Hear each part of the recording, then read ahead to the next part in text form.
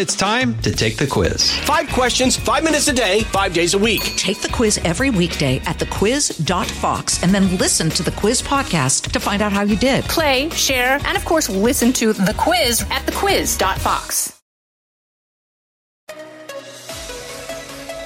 Now, from the most powerful city in the world, a new generation of conservative talk. Fair, fresh, fun. It's the Guy Benson Show with Guy Benson.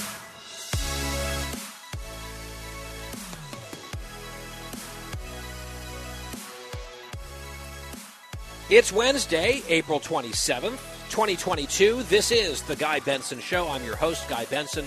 Very pleased and honored and humbled to have all of you here with me every weekday from 3 to 6 p.m. Eastern Time here on the radio program across our great affiliates. Many ways to listen live, streaming on the app, on Fox Nation, through Odyssey.com, and you've got many options. And if you can't listen live between those hours, there's a podcast that is always on demand. It is always free of charge at GuyBensonShow.com, FoxNewsPodcasts.com, or wherever you get your podcasts. On social media, we are active. Twitter and Instagram, the handle is at Guy Benson Show. We're actually closing in on 10,000 Twitter followers on the official show account run by Quiet Wyatt. Maybe you can make his day, make his week, and get us closer to 10,000. And I made some progress on my personal account as well, at Guy P. Benson. So maybe throw a follow to at Guy Benson Show and at Guy P. Benson, Twitter and Instagram for both of those platforms. Here's the lineup today on the radio program as we are back from the border, back in D.C. for a couple days. Mark Thiessen, former presidential speechwriter, Fox News contributor, Washington Post columnist. He is going to be here later this hour talking Ukraine and Russia and also Republican politics. Some very interesting primaries underway right now. We'll talk to Mark about those. Coming up in the next hour, Representative Mariannette Miller Meeks, Triple M. She is on the committee that is grilling the DHS secretary today about the border. We have some sound coming up here in just a moment on that. I'd like to ask Congresswoman Miller Meeks from Iowa, a Republican, about that, but also some COVID-related policy and messaging from the Biden administration. That's up in our middle hour. And in our final hour today, the happy hour is what we call it, just after 5 p.m. Eastern, Mollie Hemingway, our colleague and friend here, she is going to drop by for a discussion of Elon Musk, Twitter, the breakdown that we're seeing from some people over the Twitter developments. I am looking forward to that conversation. But as I mentioned, Alejandro Mayorkas, who is the DHS secretary under this president, he's on Capitol Hill today, and I was flying from Texas back to D.C. this morning. So I got up early, took the first flight out, and when I landed, I powered my phone back up, and I got a text message on our show chain, and there were just clips coming in of Mayorkas and what he's saying on Capitol Hill about the border crisis. And having just been down there, as you all know, Monday and Tuesday, actually Sunday, Monday, and Tuesday, but on the air the last 2 days from Del Rio and then McAllen, having seen a lot from the ground, from the air, and from on the river, having talked to dozens of people on the ground, some of the things being asserted by the man in charge of the border, I mean, set aside the vice president and her border czar status, which I think is just a joke, the Secretary of Homeland Security is spinning to the point, I would say, of lying. Some of this stuff is just insulting that he said. And look, I'm going to tell you this. I was not planning on opening the show again on border stuff because I think we sort of had our fill over the last 2 days. Very heavy emphasis. There is a sense of urgency. There should be down there. Things are getting worse. There was the drowning tragedy. We were down there. I think it was very appropriate to shine the spotlight as directly in a sustained way on this issue as we did over the last 2 days. But I was like, let's change it up today here on Wednesday. We'll open with something new. But that all changed when I started watching these clips from Mayorkas. For example, let's just start with this one. Cut 25, the excuses, and then the assertion. Listen. We inherited a broken and dismantled system that is already under strain. It is not built to manage the current levels and types of migratory flows. Only Congress can fix this. Yet, we have effectively managed an unprecedented number of non-citizens seeking to enter the United States. We have effectively managed what's happening down there. That's his claim. We, the Biden administration, have, quote, effectively managed this situation. Let me tell you this, and this is not conjecture, this is not me making an assumption, this is a fact. The men and women tasked with protecting the border, whether at the federal level with Border Patrol or at the state level with Texas DPS and the National Guard, the men and women whose job it is to deal with this unprecedented crisis, this crush, and by the way, the crisis is unprecedented, to use his word, because of the policies that this administration has implemented, and it's about to get worse if Title 42 goes away as planned. Those officials at the border will seethe in anger over the claim by this administration that the management of the border crisis at hand has been effective. It has been the opposite of effective. It has been a disaster. The crisis has gotten worse, and it has all been seemingly by design. And for this guy to get up under oath before Congress and say, oh yeah, look, we inherited, that's the second word out of the gate in that soundbite. We inherited a broken, dismantled system already under strain. That's nonsense unto itself. Did they inherit a perfect system on immigration? Of course not. There's no such thing as a perfect immigration system. What they inherited, though, from the Trump administration was a hell of a lot better than what we see right now. There were some really problematic flare-ups with the unaccompanied minors during the Trump administration, as we had seen, by the way, previously under Obama. Then the big spike, what was it, in 2018 or 2019, and then the Trump people decided to take this on head-on. It wasn't just build the wall, which is part of it, and I think it has to be indispensably part of a solution. Barriers, walls, fences, and serious ones, not little rinky-dink things. That has to be part of it for all sorts of different reasons. We talked about that yesterday with one of the officials on the air. But there were other policies put in place. Remain in Mexico, which was really enforced, not in the fake way that Biden's enforcing it, only after he was forced to by the courts. Real commitment to remain in Mexico. That was a huge one. The safe third nation agreements with some of the Northern Triangle countries. That was another one. The combating and pushing back against sort of this catch and release mentality, all of those changes under Trump were improvements. And look, I was not just like, a pom-poms out cheerleader for everything Trump did on immigration. The family separation thing I thought was counterproductive and wrong. And I said so on the air and in writing. But a lot of the other stuff, especially subsequent to that, worked. It was successful. It was smart. They made the changes, and the problem didn't go away. It will never go away. There will always be people who want to come to this country illegally. You have to make it actually effective to try to mitigate that problem, and that's precisely what happened in the last administration. What the new administration, Biden and Harris and company, what they inherited, despite this dissembling nonsense from Mayorkas, was at least something of a functional system. And all they had to do, and Trump has made this point himself, it's one of his better points on this. Trump has said this, all Biden had to do at the border and on immigration was nothing.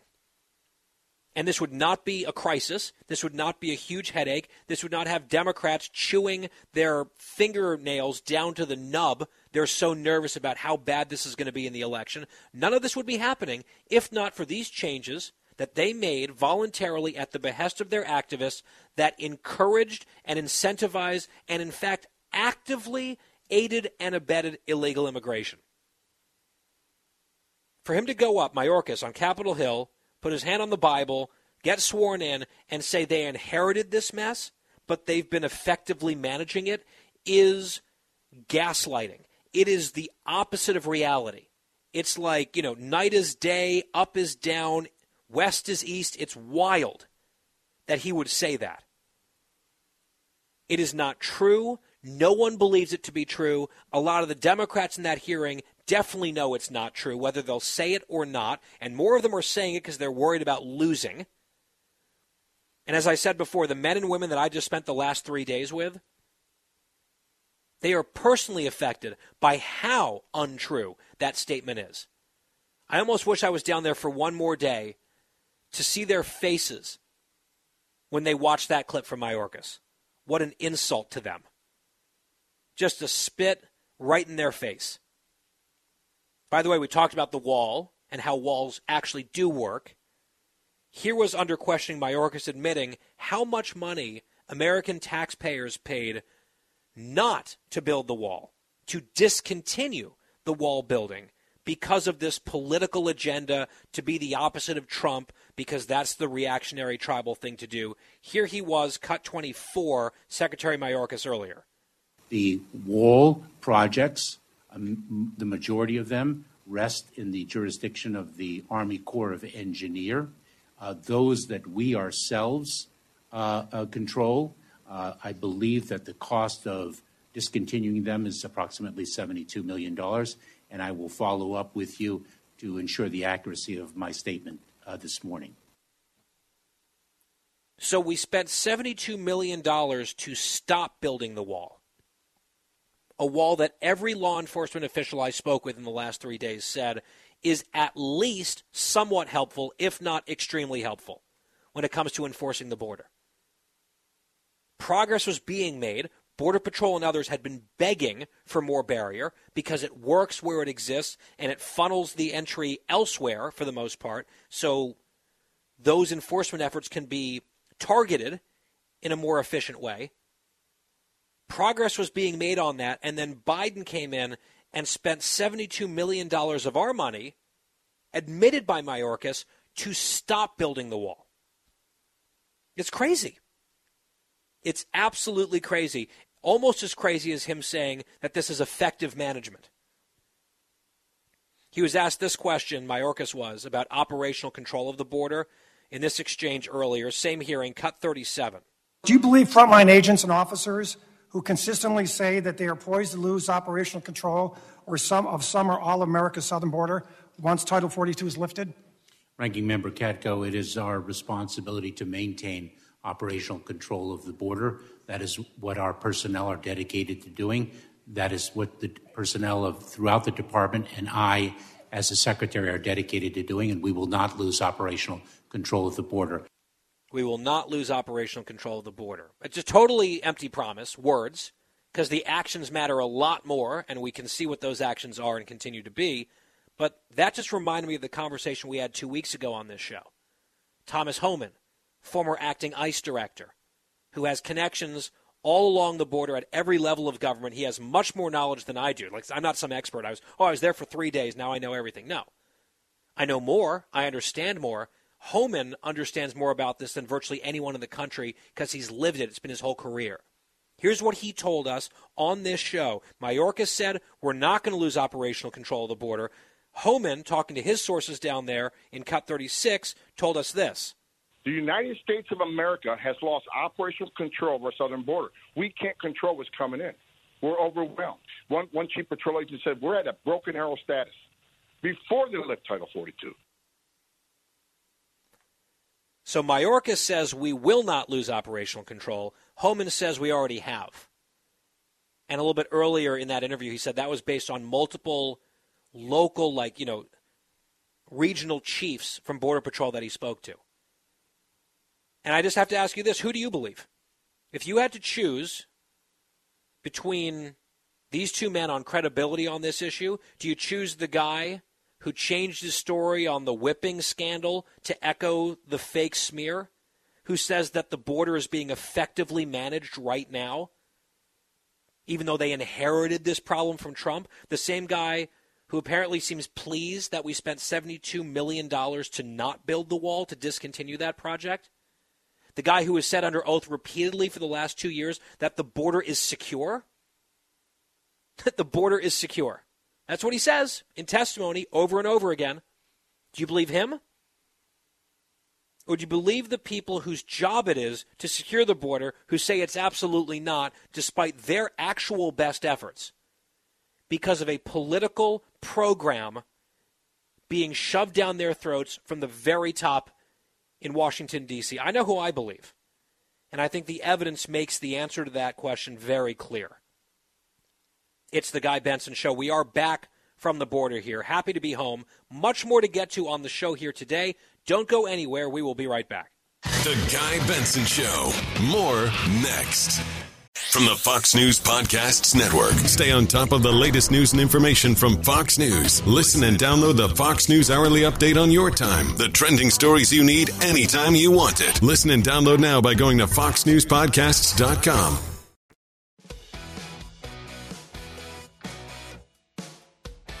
If you want to get rid of inflation, the only way to do it is to undo a lot of the Trump tax cuts and raise rates. No Republican is ever going to do that. So the only way to get rid of inflation is through reconciliation.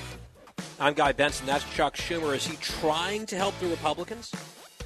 Is that like a GOP ad cut by like an animatronic Chuck Schumer there? What is he doing? Inflation's the number one issue. It's crushing everyone. And he says the only way to get rid of inflation in his mind is to raise taxes. Everything costs more for Americans, so let's have their tax bill cost more. That's the Schumer Democrats' plan. The only way to get rid of inflation is to undo the Trump tax cuts and raise taxes. That's what he said.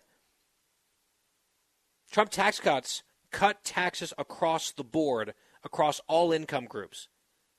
It spurred growth and expansion and wages going up in meaningful ways finally. And here with Americans hurting, with inflation run amok and running out of control, he's like, oh yeah, let's raise taxes. That's okay, all right, Chuck, thanks. Get that in an ad immediately. Meanwhile, Jon Ossoff, who is this totally unqualified guy who managed to lose a House race in Georgia and then win a Senate race last year because a lot of Republicans stayed home. He was asked by Brett Baer about inflation. Tell me if you can hear an answer to this question. Cut 23. When somebody says to you, what are Democrats doing to address inflation, what do you say?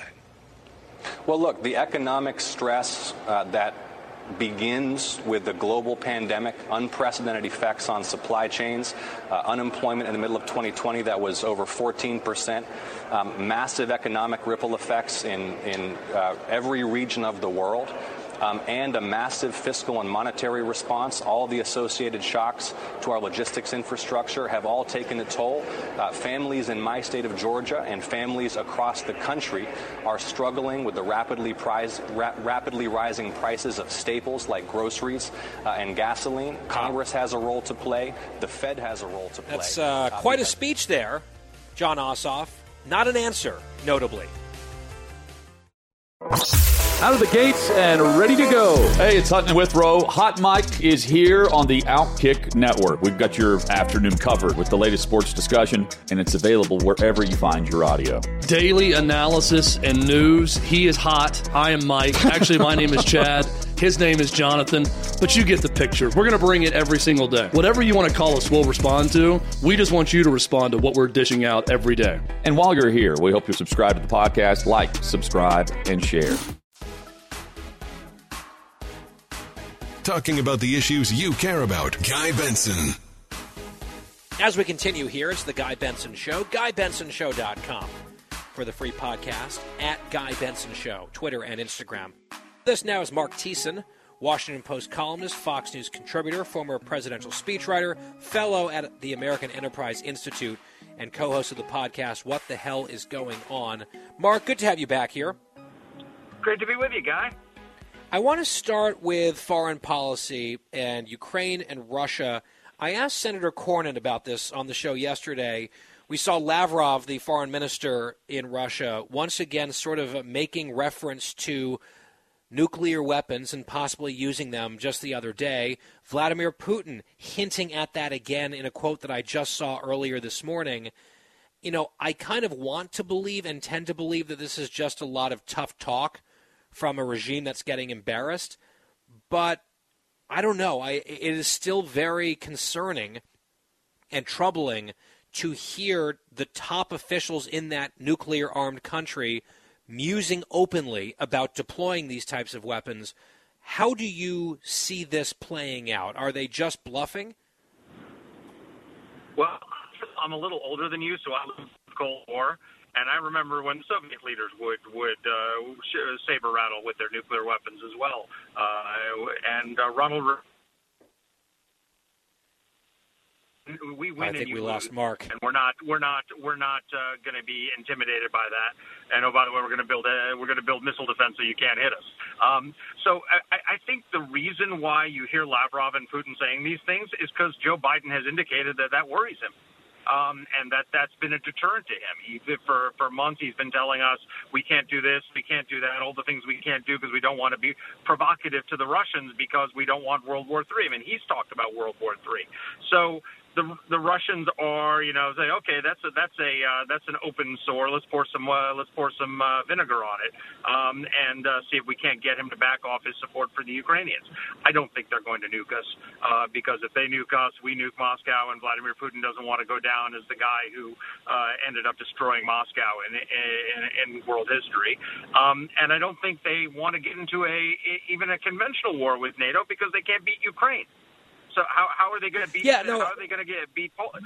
So I think this is all just designed to get us to stop doing what we should be doing, which is helping the Ukrainians kick their asses.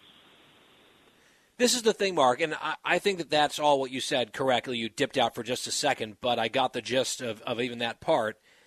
I'm not sure that the threat here would be the Russians nuking the United States of America or nuking, the Brits or something like that, retaliating for our support for Ukraine.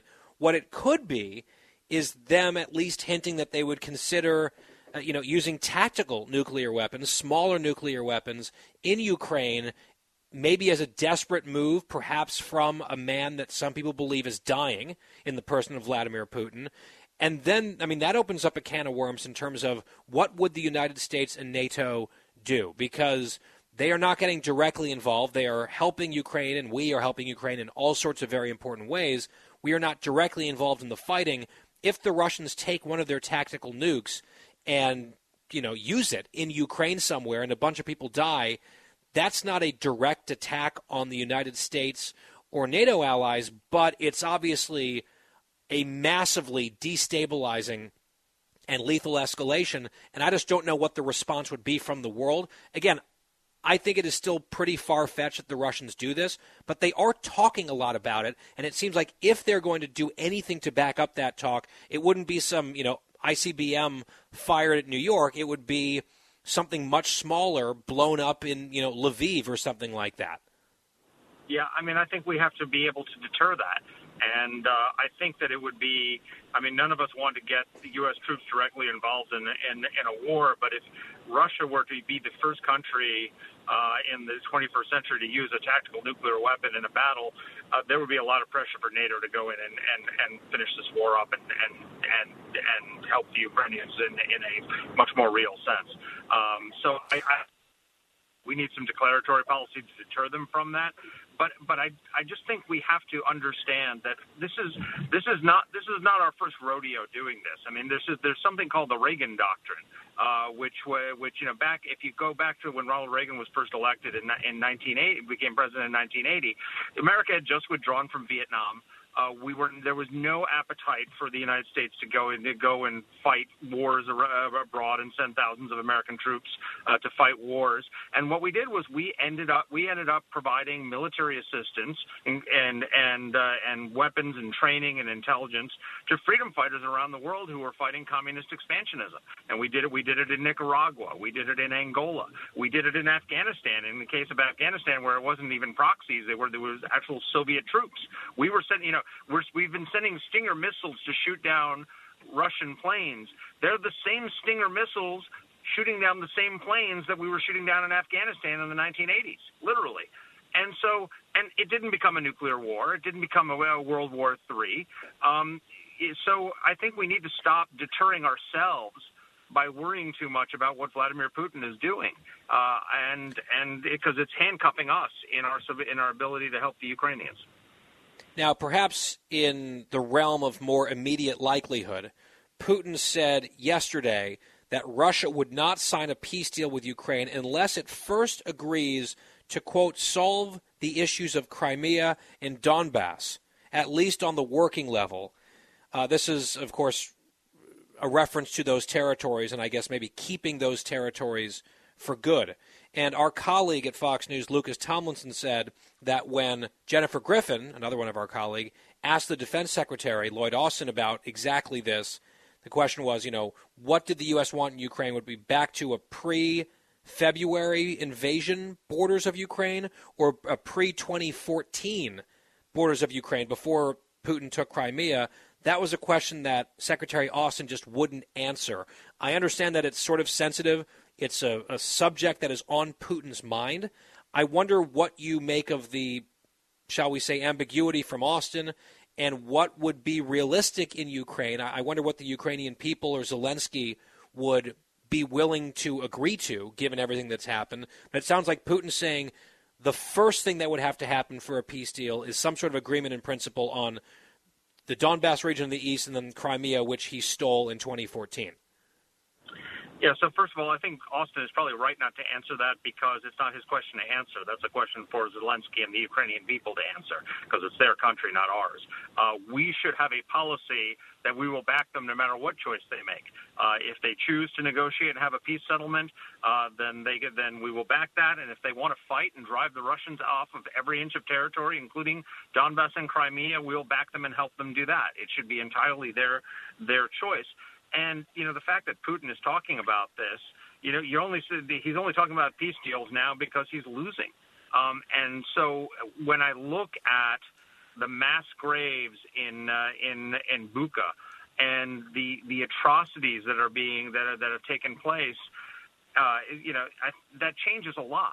I don't think that Vladimir Putin should be rewarded with anything for what he's doing, especially since he's doing so. The war is going so poorly for him. I think that if the Ukrainians want, again, it's their choice how far they want to take this, but we should support them in making sure that Russia gets absolutely nothing in exchange for that they're driven out.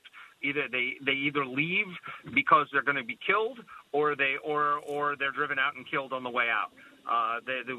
Putin should not get any kind of rewards. We should not lift any. The way this war ends should end is that the Russians leave by force and the sanctions stay on as long as Vladimir Putin is president of Russia. Mark Thiessen, here on the home front, I want to play you a couple sound bites that I just actually played for the audience last segment involving the Democrats and the issue of inflation. Chuck Schumer, I still can't quite believe he said this out loud, but he did. On inflation, cut 26. This is the Democratic majority leader of the U.S. Senate. If you want to get rid of inflation, the only way to do it is to undo a lot of the Trump tax cuts and raise rates. No Republican is ever going to do that. So the only way to get rid of inflation is through reconciliation. The only way to get rid of inflation, Mark, is to raise taxes. Yeah, because businesses are having a hard enough time already. So what we should do is throw in some tax increases on them. I mean, the way to get rid of inflation is to stop spending government money and pouring government money into the pockets of people so that they don't have to work, and help businesses so that they can hire more workers. We got 11.3, a record 11.3 million unfilled jobs in this country. That there's a reason for that. If people couldn't support themselves without working, there wouldn't be 11.3 million unfilled jobs in this country. We need to help get people back into the workforce, and the way to do that is not to raise taxes on business. It's not to spend more money. You know, when Joe Biden came into office, there was about a $300 billion hole in the economy that needed to be filled with some sort of support, and he poured $1.9 trillion into it, and wanted to pour another $3.5 trillion. If it wasn't for Joe Manchin and Kristen Sinema, he would have done really that. $5 trillion when you add it all up. Yeah, I mean, stop spending money.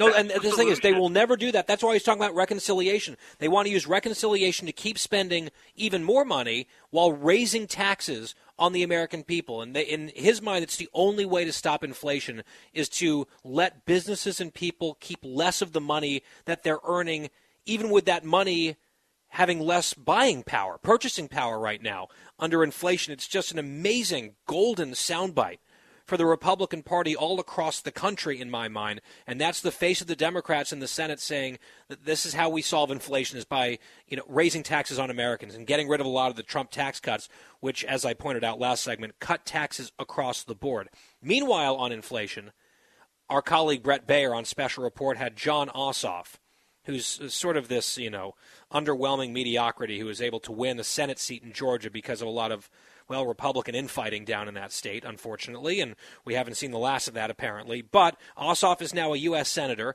He was on a Special Report. Bayer asked him about the Democratic plan to combat inflation, and I'll just play you the answer, and I was unable to detect an answer here, but maybe you can, Mark Thiessen. Here it is, cut 23. When somebody says to you, what are Democrats doing to address inflation, what do you say? Well, look, the economic stress that begins with the global pandemic, unprecedented effects on supply chains, unemployment in the middle of 2020 that was over 14%, massive economic ripple effects in every region of the world, and a massive fiscal and monetary response. All of the associated shocks to our logistics infrastructure have all taken a toll. Families in my state of Georgia and families across the country are struggling with the rapidly rising prices of staples like groceries and gasoline. Congress has a role to play. The Fed has a role to play because it's something that affects families in my state and states across the country every single day. All right, Mark Thiessen, that was a memorized speech with some talking points, but the question was, what are the Democrats doing to deal with those problems? And we didn't even get a hint of an answer there, I don't think. Yeah, you could just take what he said and turn it into legislation and we'll solve the whole problem. I mean, come on. It's ridiculous. Look, he's right that the pandemic is responsible for some of the inflation, but it's all the lockdowns that we now know didn't work, put a billion people out of work and disrupted our economy, combined with the inept federal response to those lockdowns of pouring more money into the economy than it could handle and giving people all sorts of free money to not work. Those are the twin things: lockdowns and spending. And so we need to. We've finally, we can't. They're suing to keep the mask mandate. They can't quit all the COVID policies because they want to tell us how to live our lives, and they can't quit spending. And the only thing that's saved us, quite frankly, are two Democratic senators, Joe Manchin and Kristen Sinema, who stopped them in their tracks, or we'd have double-digit inflation. And by the way, interestingly, Peter Schweitzer, I was listening to Peter Schweitzer's podcast the other day, which is really terrific. And one of the things he pointed out was that we measure inflation differently than we did during the Reagan years, because people are saying we have the worst inflation since the 1980s. If we use the same measure as we did in the 1980s, inflation right now would be about 17%. So, this is as bad as it's been in a very, very long time. Mark Thiessen, last question, and it's something that we could probably talk about for an entire segment, but instead let's, get your thoughts distilled down to a minute or two. I'm interested to see the Trump effect in some of these contested races around the country, Republican primaries. I'm looking at Ohio in the Senate, where that's sort of been like a clown show of a primary, and Trump has come all in for J.D. Vance, who was languishing in fourth place in a lot of the polls. New Fox News poll has him now in first place, top of the pack. That seems to have really moved the needle for Vance, the backing of Trump. But in Georgia, in the governor's race, last two polls, one just out yesterday, has Brian Kemp, the bête noir of Donald Trump down in Georgia, the sitting governor, running away with that primary, almost doubling up David Perdue, who's, Trump's guy down there. It's interesting to see Trump having a big impact in Ohio, maybe not in Georgia. Just give us a minute of analysis, Mark. What do you make of that? I think it'll be mixed. I think there'll be some places where Trump's impact will be huge, and there'll be some places where it's negligible. As you said, in Georgia, which is where he took his stand, I think a lot of people are having buyer's remorse in Georgia over what Trump did, because they see their two Democratic senators gave the Democrats the majority, which allowed them to spend that $1.9 trillion, which gave us the 8.5% inflation that we're now suffering. So Georgia, I think they've learned the lesson of not getting caught up in Trump's conspiracy theories about the election. I think the real interesting race is the one in Florida with Governor DeSantis, because Trump won Florida by about 3%. DeSantis is up by 9% in Florida right now. Some polls have him as high as 21%. The new University of Florida poll just came out. And he's just like Trump. He's a counterpuncher, but without the baggage. And I think a lot of Republicans who like Donald Trump thought he was a great president. I certainly did in many ways in terms of his policies, who thought he was treated unfairly, as I do, worry that he could lose the election for us in 2024, and we know the consequences are so high, and so we don't want to. We like Trump, but we want to see if we can get Trumpism without Trump, and I think that's where hopefully the DeSantis election it might be giving us a path to that. Mark Thiessen, columnist at the Washington Post, Fox News contributor, former presidential speechwriter here on the Guy Benson Show. Mark, thank you. Thank you. We'll be right back. Fresh conservative talk. Guy Benson Show.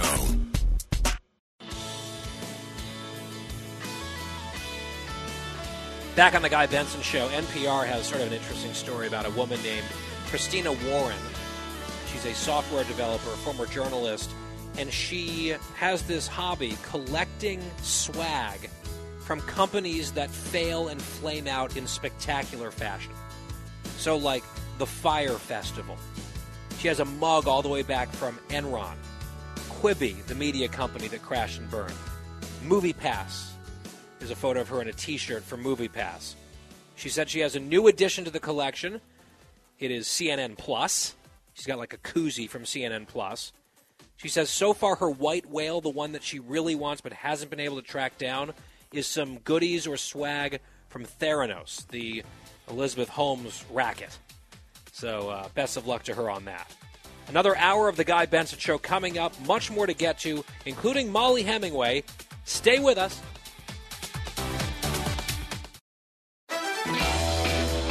Live from the most powerful city in the world, unconventional talk from a fresh, unconventional conservative. Guy Benson Show.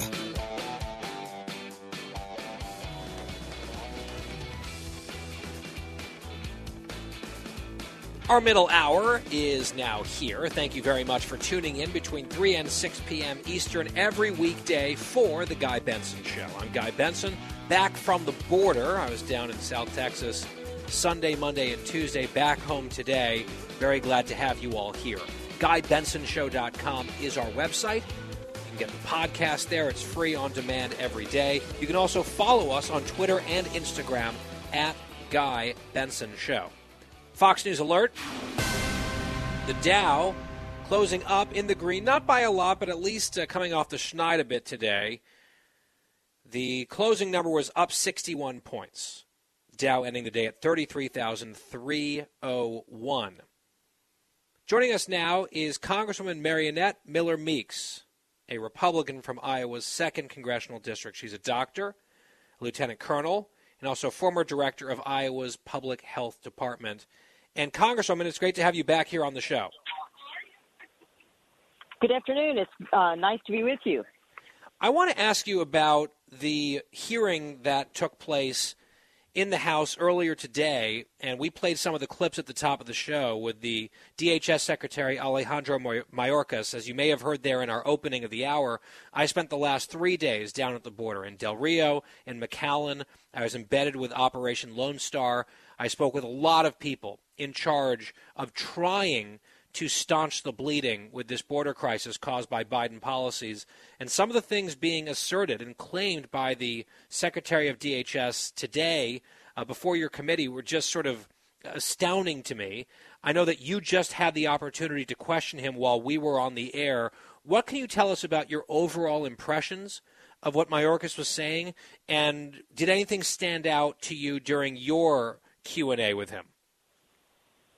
Well, I think it was, the secretary is a professional, and he was very good at dodging the questions and, giving answers and very long-winded answers when he could that really don't answer the question. One of the most astounding things was as I was asking my question, he was asked by, one of our colleagues from the other side of the aisle whether or not the wall was important and walls work, and he said walls didn't work. So, my statement to him when my question time came was, well, Speaker Pelosi may disagree with you because we had walls around the Capitol for over 6 months.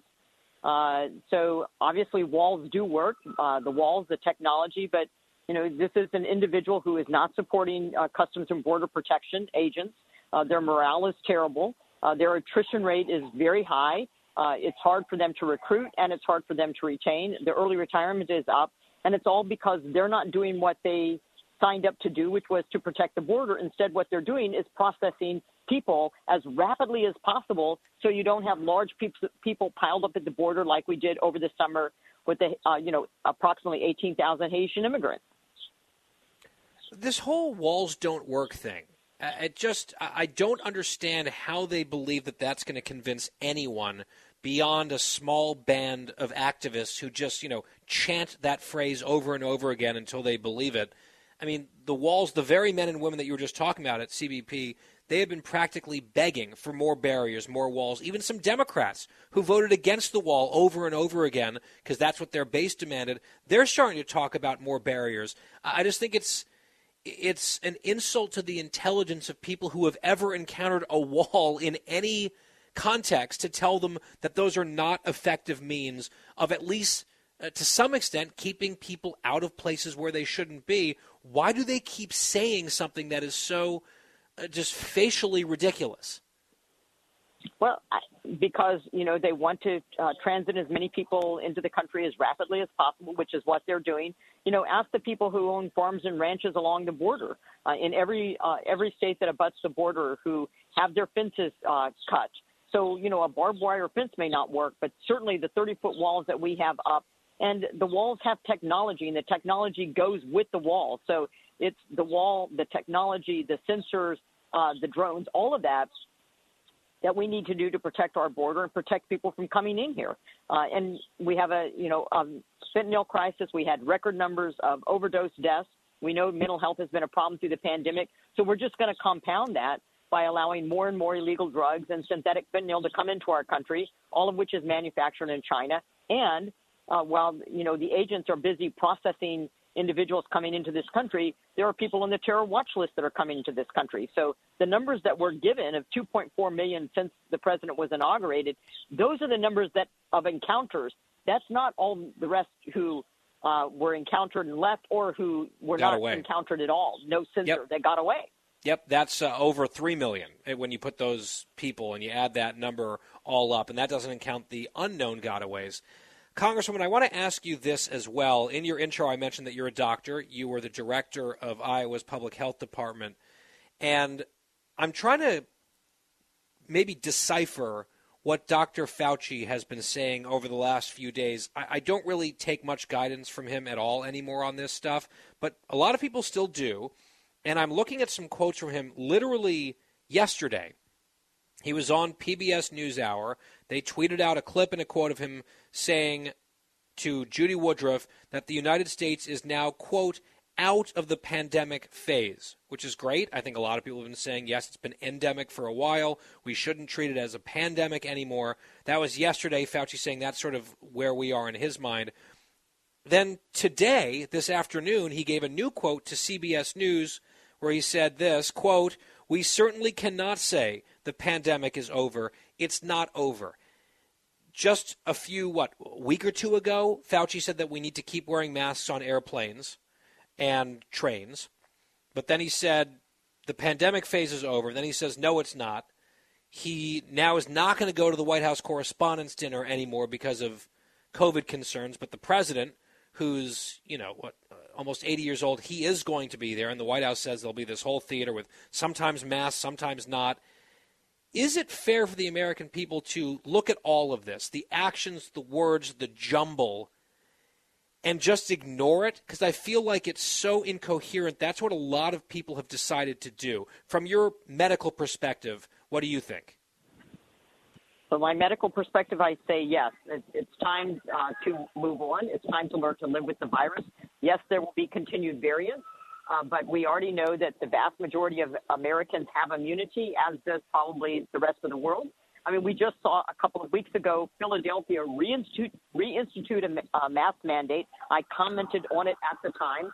They did it on the basis of increasing cases, even though there was no increase in hospitalizations or deaths. And for months now, many of us have been saying, actually almost a year, that the metric is not the number of cases or the number of positive tests. The number is the number of hospitalizations and the numbers of deaths. So, I think we continue to get, different rhetoric out of Dr. Fauci, out of the CDC. We get different advice. You have the FDA that goes against its own experts' advice when it comes to boosters. And so I think the American people, they're smart, they're resilient. They're going to look around, see the number of people that are infected, look at the numbers of hospitalizations, look at their own state data, and then make a determination if they have risk factors. If they're in a vulnerable population, then certainly you may want to take other protective mitigating stances, whether that's avoiding being in large crowds or masks. But I think it's up to us now to protect ourselves. We don't need an overarching authoritarian government to continue to breathe down our necks and to tell us, on one hand, when it comes to the border, there's no pandemic. But on the other hand, when it comes to having to get a vaccination to get on a plane, or having to wear a mask on a plane, or having to wear a mask otherwise, then the pandemic is still in place. So I think by and large, we're in the endemic phase, and people can, adjust in accordance with their own risk. Doctor, you giving that answer there with all the sirens in the background, I was starting to get worried that Fauci might be coming for you. But it sounds like you've evaded him, which is good. Bravo. One more question on this. It involves children. I mentioned this briefly yesterday on the show. The CDC put out an estimate that 3 out of 4 children in the United States have had COVID at this point. So I don't know if that technically counts as herd immunity, but roughly 75% of kids having already had the virus, that is a ton of natural immunity that's out there. I know some people are clinging to this thing that younger children haven't had the opportunity to get vaccinated yet, so we have to keep masking kids, even though there's no science behind that. I read that one district, a prominent district in Maryland, the leader of that school district or that county is threatening, or at least talking about going back to virtual learning for kids because of this reason. I mean, how significant is the CDC number if it is true that roughly 3 out of every 4 American kids at this point have already had COVID and recovered from it, because we know the hospitalization rates are infinitesimally small among kids, and the death rate, thankfully, among children in America from COVID, even lower than that, vanishingly rare. What's the policy lesson there? So I just had the opportunity to get testimony from Secretary Becerra at the Select Subcommittee on the Coronavirus Task Force and at Education and Labor, and we asked him this very question: why are they mandating that children in Head Start programs wear masks when we're in the endemic phase? The mask, especially masks in children, probably have very little effectiveness, and their vaccination status is really not relevant because they're at extremely low risk of disease or of death. So given that, why are we still, and I did legislations on this, co-sponsored them, why are we continuing to mandate that children, the ones that are the most likely to survive or not get ill, why are we continuing to require they wear a mask? There is no good science or recommendation for that. Children should be able to go back to school. The learning loss the suicide, the mental health, the loss of learning, the poverty, the child abuse, is astonishing that the Democrats do not care about children. They do not care about children if they're continued to push these policies. What did Becerra say in response to that question? Well, what's his medical answer there as a non-doctor in his case? That he relies upon the CDC. The CDC says that they didn't say a mask mandate; they just give recommendations. So just sort of the hot potato, back and forth, and unfortunately, it's kids caught in the middle of this based on no science. That is frustrating, but not surprising. Congresswoman Mariannette Miller Meeks, Republican of Iowa 2, a medical doctor there, as I mentioned. Congresswoman, we appreciate it. Thanks so much for your insights today. Thank you so much, Guy. I appreciate being on. You bet. And we'll take a quick break. Stepping aside, coming right back after this on The Guy Benson Show. Guy Benson will be right back.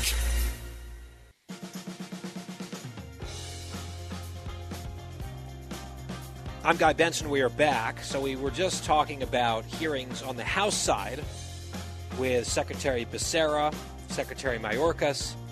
On the Senate side, we recently saw Anthony Blinken, the Secretary of State, testifying before the U.S. Senate and the Foreign Relations Committee.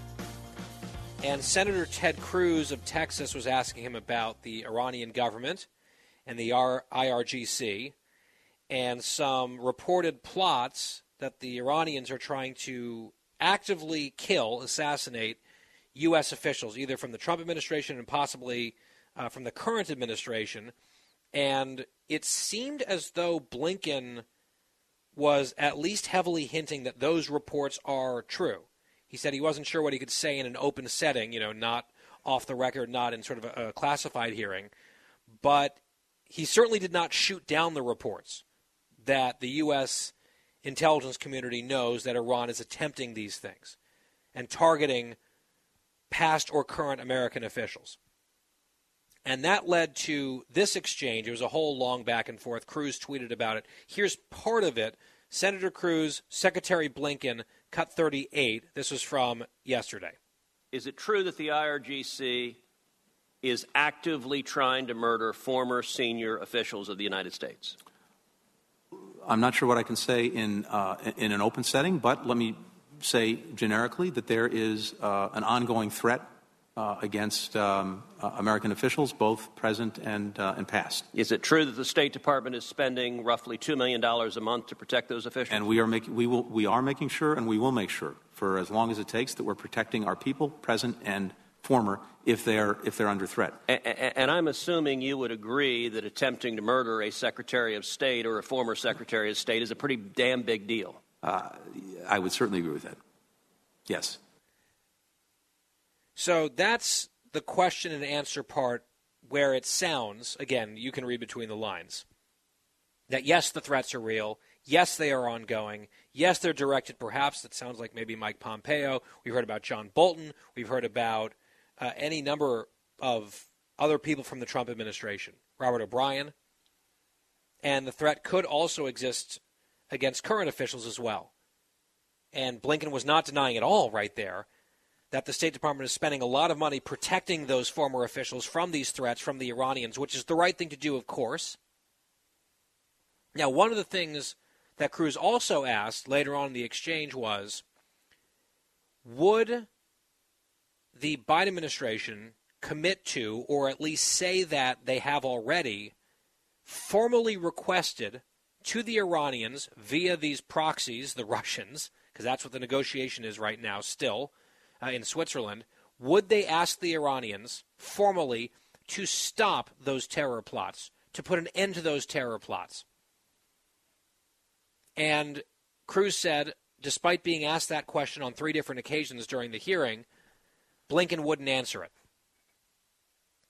You might think that a prerequisite for even engaging in negotiations with the anti-American, death to America Iranian regime would be for them to pledge and show proof that they are putting an end to active plots to kill U.S. officials. Like, that would be maybe just like, clearing the decks to even have a conversation. We're way past that point. That conversation's been happening through the middleman of Russia that we continue relying on, we being the Biden people.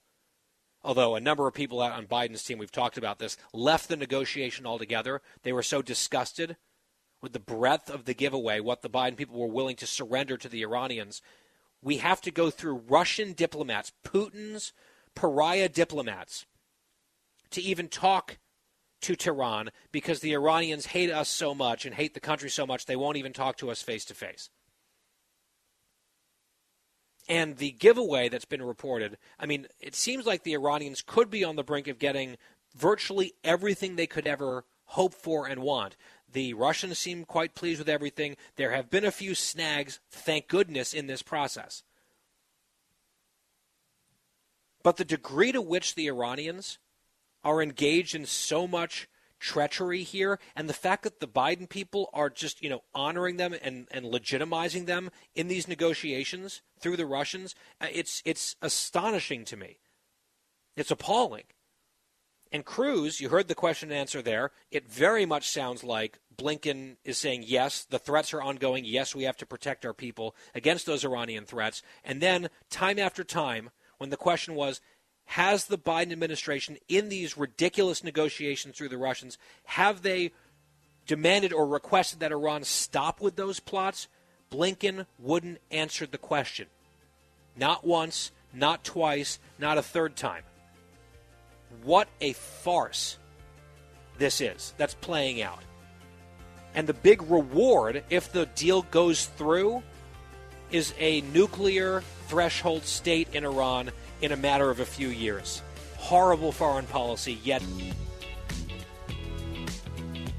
Talking about the issues you care about. Guy Benson. As we continue on the Guy Benson Show, halfway through the show, halfway through the week. Thank you for listening. Back here at the home base in Washington, D.C. Really appreciate you being here. GuyBensonShow.com podcast, free of charge every day on demand. A topic that I wrote about earlier in the week, but we didn't get around to covering yet here on the air, is one of the many seemingly endless controversies surrounding Florida and Ron DeSantis and the media coming after him. And one of these new examples that's cropped up is the state of Florida rejecting a pretty high percentage, right around 40%, of math textbooks based on some of the laws that they have in place against woke or politicized curricula. And I saw a whole torrent of mockery from DeSantis critics about this. Like, how is it possible that under this new scenario that they've created in the DeSantis administration, that Florida is now rejecting a large chunk of even math textbooks? Isn't this run amok backlash to political correctness? Is this, in its own right, a new form of right-wing political correctness and politicized censorship? That's the question. That's the allegation, that things have now gone too far in the state of Florida. So DeSantis was asked about this, and this was last week. I've been hanging on to this clip because I really want to play it for you. He was challenged by a reporter about these allegations, and here's how he framed them sort of at a 40,000-foot top-down level, not getting into all of the minutia yet, but describing his overall philosophy on this stuff. Cut 35, listen. We got rid of Common Core, as you know. We have BEST standards, which is a better way to do a lot of things, but particularly math. I mean, one of the criticisms was the parents couldn't help their kids with the math homework. So any of the books that don't meet the BEST standards are not going to be appropriate for us to use. You do have things like social and emotional learning and some of the other things that are more political in there. In our view on something like math, first, it doesn't meet the standards. But second, math is about getting the right answer. And we want kids to learn to think so they get the right answer. It's not about how you feel about the problem or to introduce some of these other things. There's a right answer and there's a wrong answer. And we want all our students getting the right answers. And so most of the books that did not meet Florida standards for whatever reason happened to be in the early grades. As you get into the older grades, most of those books did meet the standards, but we're going to continue to focus the education on the actual strong academic performance of the students. We don't want things like math to have some of these other concepts introduced. It's not been proven to be effective, and quite frankly, it takes our eye off the ball. I think this is a good answer. And I like the part in particular about math being about getting the correct response, the correct answer. That's what math is. There's a right and there's a wrong. There's a way to do it. You arrive at a conclusion that is either correct or incorrect. It's not about how you feel about the problem, how you feel about the answer. So the New York Times actually did an investigation into some of these textbooks. And part of what they describe is that they ask, in some of the rejected material, students to write what they're calling math biographies. And then, quote, teachers could read the biographies to learn which students would need extra support. Some McGraw-Hill pages include social-emotional prompts that have little to do with the math problems, such as this example below from a 5th grade book. Beneath an ordinary math problem, students are asked, how can you understand your feelings? That's the type of thing that DeSantis is taking aim at in the clip that we just played. Josh Barro, who's sort of an interesting writer and thinker, I'd call him maybe a centrist, sometimes center-right, sometimes center-left. He was quoting from this New York Times story, and he concedes the point, this stuff really does sound like some touchy-feely BS that should be left out of textbooks, not for any especially political reason. Someone who I follow on Twitter, who I think is a very reliable and careful person on that platform, and there's not a ton of them, admittedly, his handle is at AGHamilton29. He's a lawyer, he's a conservative, and he's smart, and he tries to get things right.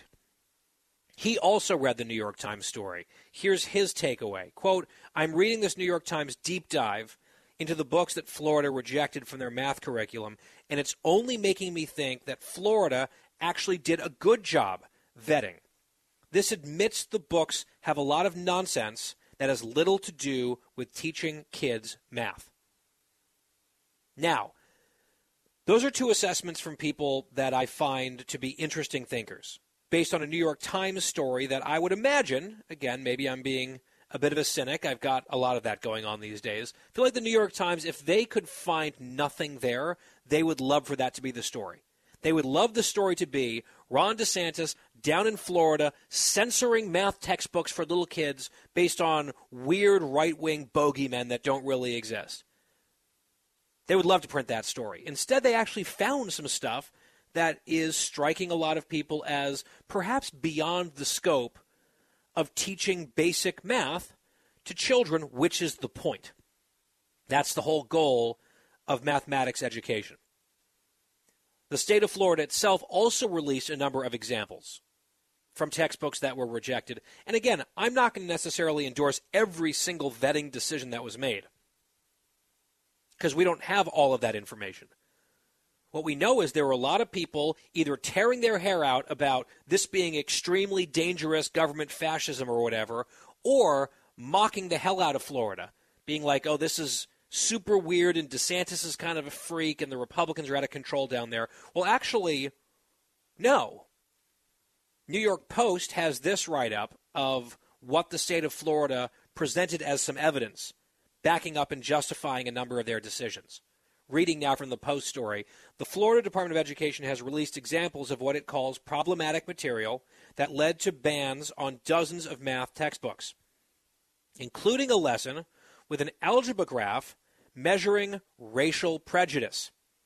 The DOE, at the state level, rejected 54 math textbooks, about 41% of publisher submissions, for content that officials said tried to, quote, indoctrinate students or expose them to divisive concepts. Facing a slew of requests to share examples of what led to bans, the department posted 4 photos of math problems on its website. What, me? Racist?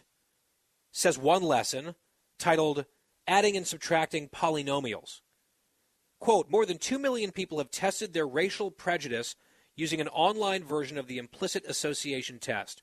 Most groups' average scores fell between slight and moderate bias, but the difference among groups by age and political identification are intriguing, end quote, the problem states. Another problem, a math problem, involves graphs that supposedly measure levels of racial prejudice that are broken down by age and political identification. They were based on the implicit association test as well as the polynomials lesson, although it wasn't clear if both problems were for the same rejected textbook. A third posted lesson said its objective was for students to build proficiency with social awareness as they practice with emphasizing with classmates, end quote, which is not even a well-written sentence. So you've got a weird social awareness, empathy component here, which might be interesting for sort of like the softer subjects, softer science in a different context, not a math textbook. And then several examples involving race, alleged racial prejudice, and by the way, this is based on these implicit bias tests that are of dubious value, according to critics. And then they're injecting these issues into a math problem with graphs and stuff, which isn't really about the math itself, right? You could create another example to fill in these graphs and kids can then solve the problem. They are going out of their way to inject divisive racial and political concepts into the math questions, which I think is definitely not appropriate for math textbooks for grade school kids or middle school kids or whatever it is, right? Some implicit bias test. Then they break it down by age and by political identification. It's like, oh, look at these old Republicans being extra racist or whatever the correct quote-unquote answer is. Makes me wonder what else is in textbooks all across the country being slipped in there by people writing these lesson plans and these math problems for kids, trying to infuse them with political and social justice messaging, maybe below the radar. And it seems like in Florida they've had enough of that. So the people all slapping their knees or lighting themselves on fire, there was that range of opposition about Florida's vetting process, I actually think might need to reconsider their knee-jerk reaction to this. I know they want to be mad at every single thing Ron DeSantis does in many cases.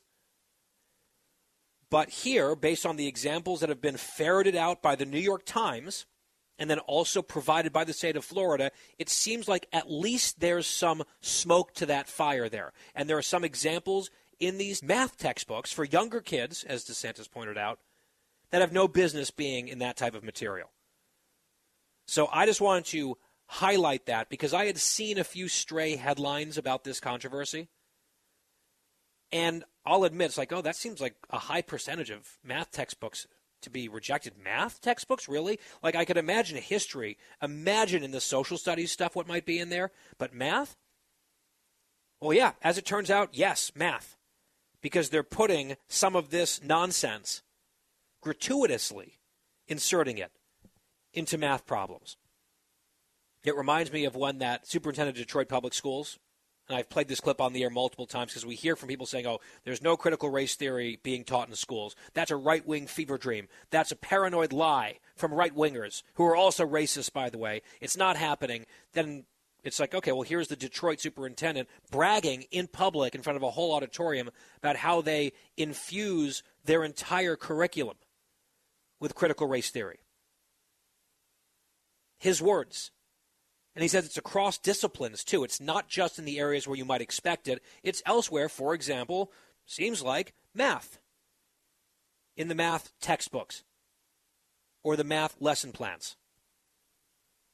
So I just wanted to flag that for you, bring you an update there. By the way, in the same post that I wrote at townhall.com about this, I noted that the latest major Florida poll to come out of that state was about a month ago, a little over a month ago. That had DeSantis at a 59% approval rating and winning big over his would-be Democratic opponents. We'll be very interested to see what the numbers look like in the next set of Florida polling. because since early to mid-March, all the way through to now, it has just been a huge rumble down there on culture issues, the Disney stuff, the parental rights bill, the Don't Say Gay sloganeering. All of that has played out over the course of about 5 or 6 weeks.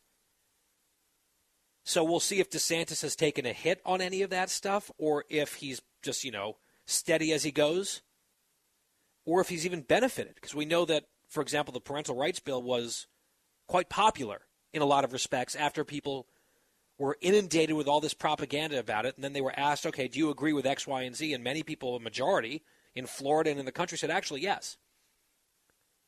So I'll be curious to see how DeSantis' numbers look. There is one element here that I do want to bring to your attention, because I was critical of DeSantis on this Disney thing, even though I'm all for going after Disney, calling out their hypocrisy, shaming them for their cowardice and their cravenness and their double standards when it came to the parental rights law and their involvement in China and all of it. I like the fact that DeSantis did not back down in the face of pressure from Disney and, in fact, kind of flipped them the bird and beat them. Then they went that next step further to punish Disney by taking away some of these privileges. I was concerned about the precedent there. I was concerned about the principle there. I also mentioned I wasn't sure this was going to work out well in practice, even if viscerally you liked what DeSantis was doing. And now here's the Miami Herald with a story out yesterday.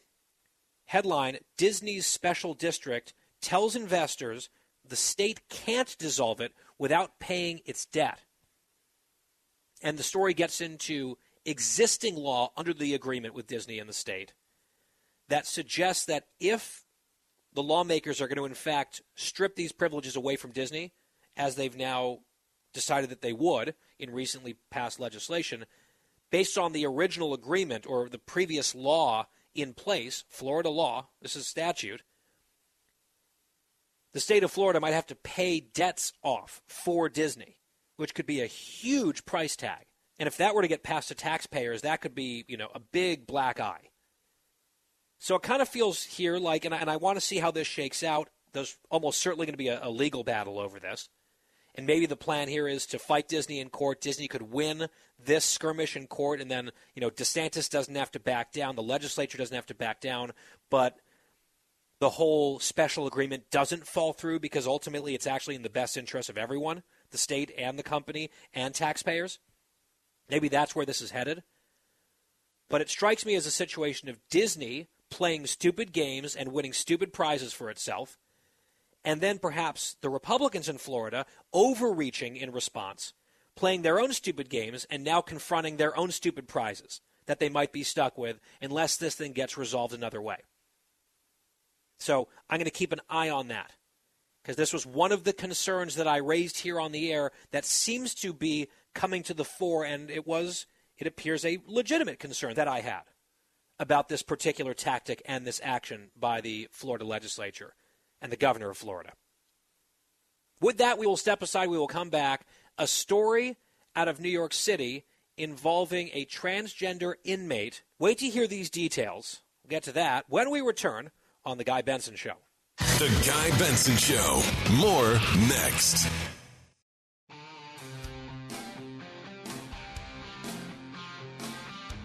Back on The Guy Benson Show. Last week we briefly mentioned controversy in New Jersey where 2 female inmates have been impregnated by a transgender female inmate at the same prison facility in the Garden State. It's like, okay, there's clearly an issue there. I saw another report out of Washington State with multiple incidents of sexual abuse by convicted felons who are transgender, with this abuse being directed at female inmates by biologically male inmates who identify as female and are therefore in women's prisons. Here's the latest example from Rikers Island, New York City. A male inmate, this is from National Review, a biologically male inmate, this is according to National Review, identifying as a woman, has now been convicted of raping a female prisoner while housed at the women's facility at Rikers.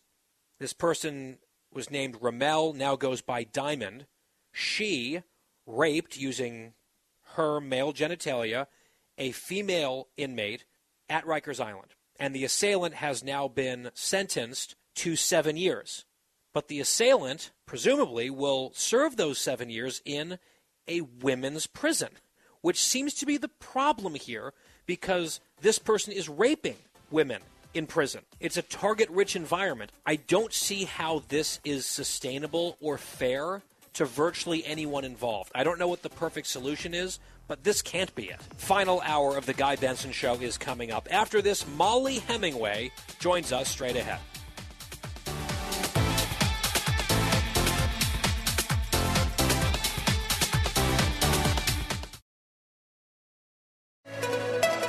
It's 5 o'clock in the most powerful city in the world, Washington, D.C. It's time for the Guy Benson Show Happy Hour, sponsored by the Finnish Long Drink. Finland's most popular alcoholic beverage has come to America. Visit thelongdrink.com. And now, here's your host, Guy Benson.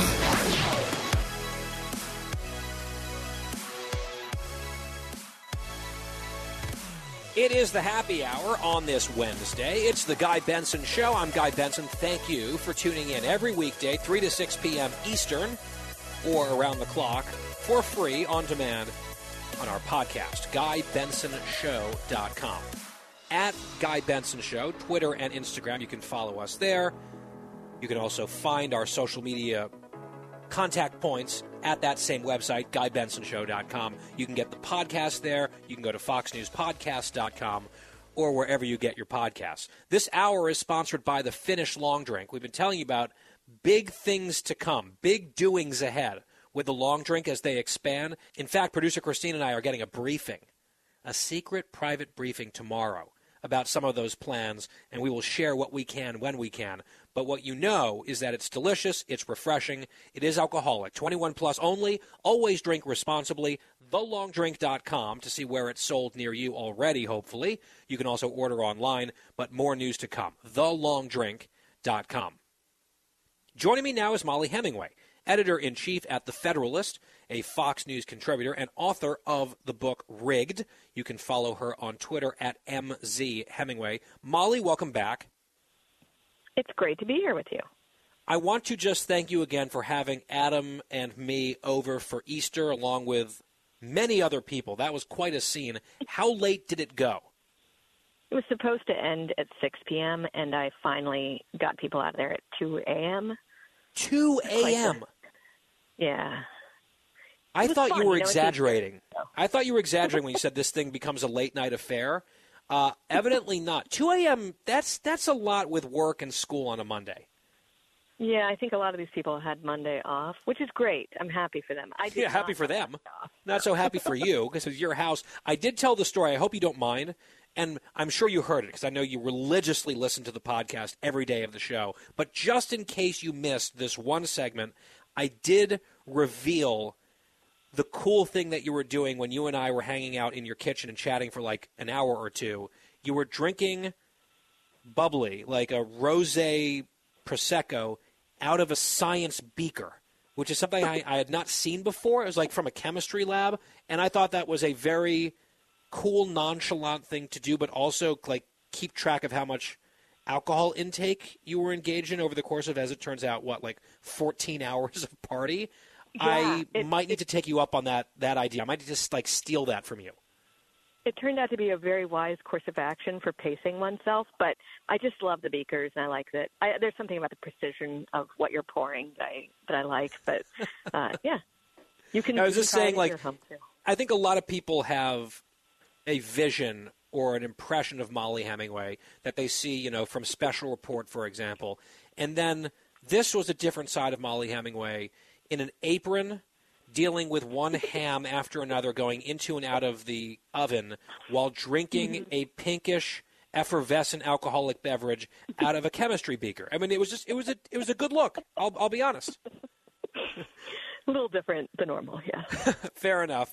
Mollie, I want to talk about the collective mental breakdown that is happening among a lot of people in a certain class, the Twitter class, you might even call them, journalists, Democrats who are elected officials, people who work in tech, progressive activists, over this apparently done but still pending deal for Elon Musk, the richest man in the world, to buy Twitter and take it.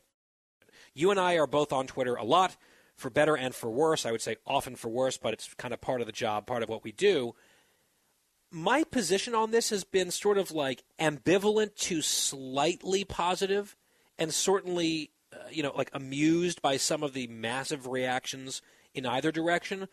But I have been, maybe I'm just like still out to lunch, even though I've been on that godforsaken platform now for years.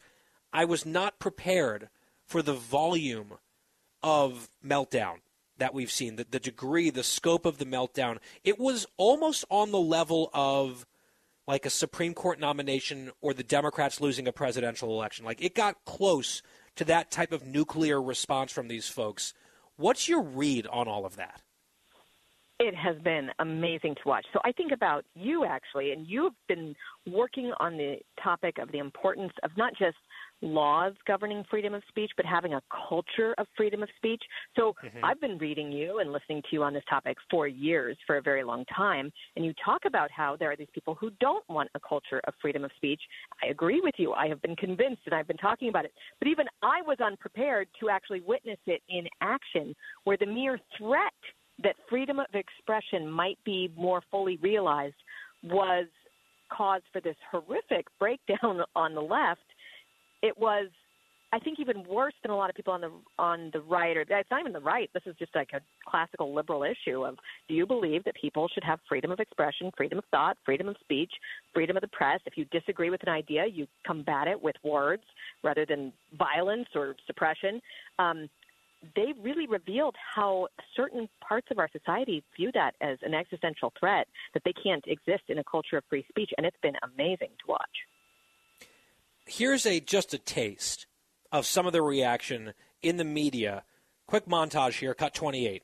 I don't think anyone disagrees it should be a free and open debate or platform, but, I mean, should it be necessarily a font for misinformation or to, say things about people that just aren't true? Elon Musk buying Twitter says a lot about the priorities of people at the highest levels making decisions that could affect the fate of the planet. If you get invited to something where there are no rules, where there is total freedom for everybody, do you actually want to go to that party? Or are you going to decide to stay home? Molly, the clip I really want to get your reaction to, though, was from Ari Melber at MSNBC. I saw you tweeted about it. We played it for Byron York yesterday. I was like, I would kick myself if I didn't play it for Molly and get her reaction. So here it is from MSNBC, Ari Melber envisioning this dystopian future of Twitter under Elon Musk. It is almost performance art. I don't know what to call it. Listen to cut 3. You own all of Twitter or Facebook or what have you.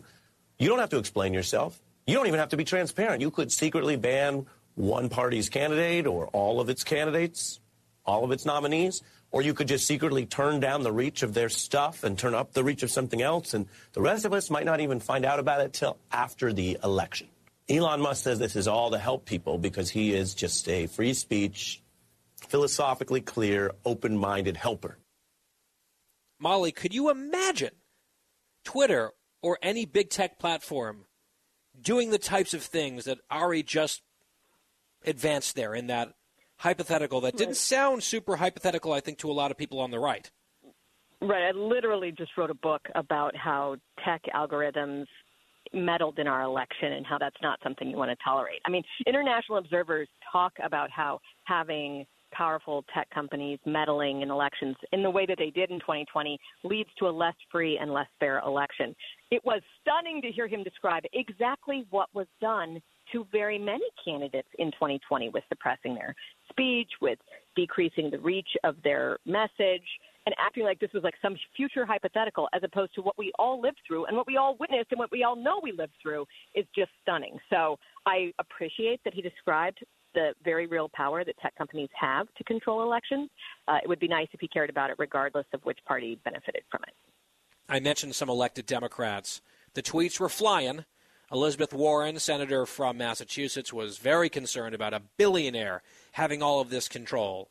And I suggested very politely in response on Twitter that she could start her own platform. This is what we're always told, right? You know, back when Donald Trump was getting banned from Twitter and conservatives were mad, a bunch of these usually anti-markets liberals were like, oh, well, cope, right-wingers. It's a private company. They can do what they want. Well, here's a company going even more private in its own way with Elon Musk taking it over. And so I guess just using that standard that they love to throw in our faces, Elizabeth Warren could, start her own thing and called it, Scolder or something like that, and just see how that goes for her. I think that's I hope I'm doing this right. Then Ed Markey, who's a Democrat from Massachusetts in the Senate, he was demanding, quote, algorithmic justice in his tweet. I don't even know what that means, but they are really struggling with this, Molly. And these are U.S. senators. None of us really know what an Elon Musk-led company might do. Yes. All we have to go with is what he said. And what he's said is that he supports a free speech culture based on what the law views as free speech. This is why people are freaking out. It says so much to me that this idea of freedom of expression being this idea that would be bad. I mean, that tells you just what two different realities we're living in. I think you heard people say, what if you're allowed to disagree with someone and say something mean? And I'm thinking, well, that's what a lot of us have been dealing with for a long time. We have people be very mean when they disagree with us, and we have to counter with our words and with our arguments and with our best way of putting things. And this is actually what America is all about. It's what we've been about for hundreds of years. It has worked really well. These concepts that you constrain, that you do dramatic constraint of speech based on what a current regime views as dangerous speech. Usually that just means something that disagrees with or misinformation or disinformation. And we've talked a lot about how those things are mislabeled, misapplied, abused to shut down things that really just come down to differences of opinion or dissent or different worldviews. I do like the idea of sort of flashing into the future and having some of these people outside Twitter headquarters chanting, what do we want? Algorithmic justice. When do we want it? Now. And Elon won't even be there. He'll be somewhere else. Other people will be running the show for him. But that actually brings us to the next point, and you kind of hinted at this, Molly. We don't really know what an Elon Musk-ified Twitter will actually look like in practice. There will be rules. My hope is that the rules are just evenly applied finally in a transparent way. I think that would be job number one here. But should conservatives maybe slow our roll a little bit on the celebration, given that we don't really know what this guy's going to do with the platform? He's not a conservative. He's in many ways a liberal or, someone who's more on the left. I think he's got a generally better worldview than a lot of leftists. I think he's not illiberal. I think that he is pro-free speech. These are all improvements. But, he's not necessarily one of us, doesn't have to be, to do a good job. He does have some of these connections to China, and there's a huge amount of business he does over there. A massive Shanghai plant, for example, for Tesla. They've expanded into Xinjiang, which is where the genocide is happening. I mean, it's not like this guy is just a hero that conservatives should be, just worshiping at the altar of Elon Musk just because he's literally, in this case, owning the libs for us here. I'm just a little bit, hesitant, a little bit recalcitrant to jump on board this bandwagon, even though it's sort of fun at the moment. What do you think of that? I would kind of split the baby, and I would say it is absolutely fine and good to celebrate right now because just the simple action of what he's done by making this offer has led to so much helpful, transparent revelation about what we're dealing with people who do not believe in free speech. So regardless of what happens, because we don't know, the regime, the government might actually still prevent him from purchasing it. We don't know how he will be when he purchases it. But just based on what's happened thus far, totally fine to celebrate. But I've become much more transactional in my age, where I think just because you can be happy about what's happened thus far doesn't mean that you will be happy at all points in the future, and that we would hope that people who do love a free society would demand that he maintain that. Now, as for the China issue, that's absolutely real. I mean, he has all sorts of entanglements with China, as does every single other tech oligarch out there. I thought it was humorous to see people say, oh, did you know he has these ties to China? It's like, I do, and they're troublesome. So does literally everybody else. And half the people who were making the claim about troubling ties to China themselves have troubling ties to China. Right, like Bezos, for example. He was a big, he came out and was tweeting about this and then sort of backtracked a little bit. And I'm not saying, Elon Musk is bad because his company does business in China, but I've been very critical of major American corporations who bend to the will of China and basically turn a blind eye to genocide. And if I'm going to criticize Disney and Nike and the NBA and others, I think Tesla has to be on the list, especially if Elon Musk starts doing special favors for the Chinese or lets them put the thumb on the scale when it comes to any of this stuff, particularly when it comes to the freedom of expression among Americans on Twitter. I think that is at least something that we ought to be paying attention to. And that's why I say be on guard. So it's okay to celebrate, but be on guard, and that should be going in. That should be going on with whomever you might find a temporary alliance with. And you're right that he does not have a long track record of caring about some of these issues, but everything he said has been pretty good. So that has to mean something. I mean, being unwilling to defend a culture of free speech, as so many of these powerful people are unable to do, that's a horrible thing. He at least is doing that bare minimum, but it's an important minimum. Yeah, I agree. And I saw there was a Daily Mail story about Hunter Biden and I guess $5 million+ of unexplained Joe Biden income allegedly. And the one thing that I will say is under an Elon Musk Twitter, if, let's say, the New York Post dug into that and found something there, I don't think the New York Post would have the story throttled, banned, disabled in terms of sharing, and their Twitter account suspended for days on end, which is exactly what happened, as we all know, in 2020. I don't think that would happen under Elon Musk. That unto itself would be a dramatic and welcome improvement. As you say, Molly, we shall see. Molly Hemingway, editor-in-chief at The Federalist, a colleague here at Fox News. You can read her book, Rigged. You can follow her tweets at MZ Hemingway. Both of us getting the Elon bump, I think, in terms of follower counts in the last few days. Molly, always appreciate it. Let's raise a beaker together to Elon Musk. Great. Take care. It's the Guy Benson Show Happy Hour. We will be right back. Fresh conservative talk. Guy Benson Show.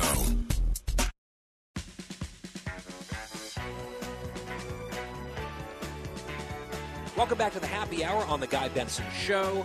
So I was driving up to Austin, Texas last night, and it occurred to me how many different modes of transportation I had used over the course of this 8 or 9 day trip from New York to the border and back up to D.C. And just the carbon footprint here is quite something. How dare you? So I took the train to New York City last Monday, cabs and Ubers in New York City, then a jet from New York to Dallas, a monorail at the airport in Dallas, then a smaller jet to Del Rio. Got to Del Rio, we were on pickup trucks. We witnessed a drone. That doesn't really count, but I saw the drone. Then a prop plane, a propeller plane, from Del Rio to McAllen, which was the state of Texas airplane with all the technology and the camera, which was really cool. Different type of airplane, though. We get to McAllen. Then we were on gunboats. That was on the Rio Grande, down in that valley. That was a new one for me, I admit. I posted on my Instagram, at Guy P. Benson, a photo of myself sort of in this, flak jacket / flotation device with an American flag patch with this gigantic gun that I wouldn't even begin to know how to operate. But it looks kind of badass, so you can check that out. Guy P. Benson on Instagram if you want to see that. But that was out on the boats. Then we drove up from McAllen to Austin in an SUV, kind of pedestrian, back on a jet again to D.C. and Ubered home. That is a lot. I mean, I missed, a golf cart, a motorcycle, a rocket ship, but that's about it. Everything else was covered. So you add that all up, and I've got California here coming in just a few days. That is, yes, perhaps an outsized carbon footprint. How dare you? Yes. Sorry. I'll be back home for at least a week, I believe, after L.A. So there's that. We'll take a quick break. It is the Happy Hour. It is the Guy Benson Show. Don't go anywhere. Thank you for listening. How dare you?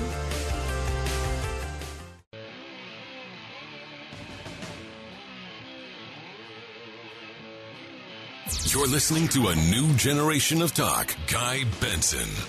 Happy Hour on the Guy Benson Show. Earlier on the program today, back in our first hour, we welcomed back to the program Mark Thiessen, former presidential speechwriter, Washington Post columnist, and Fox News contributor. A lot of conversation with him about foreign affairs, but also domestic politics. Always a good chat with Mark Thiessen. Here's part of the one that we had today.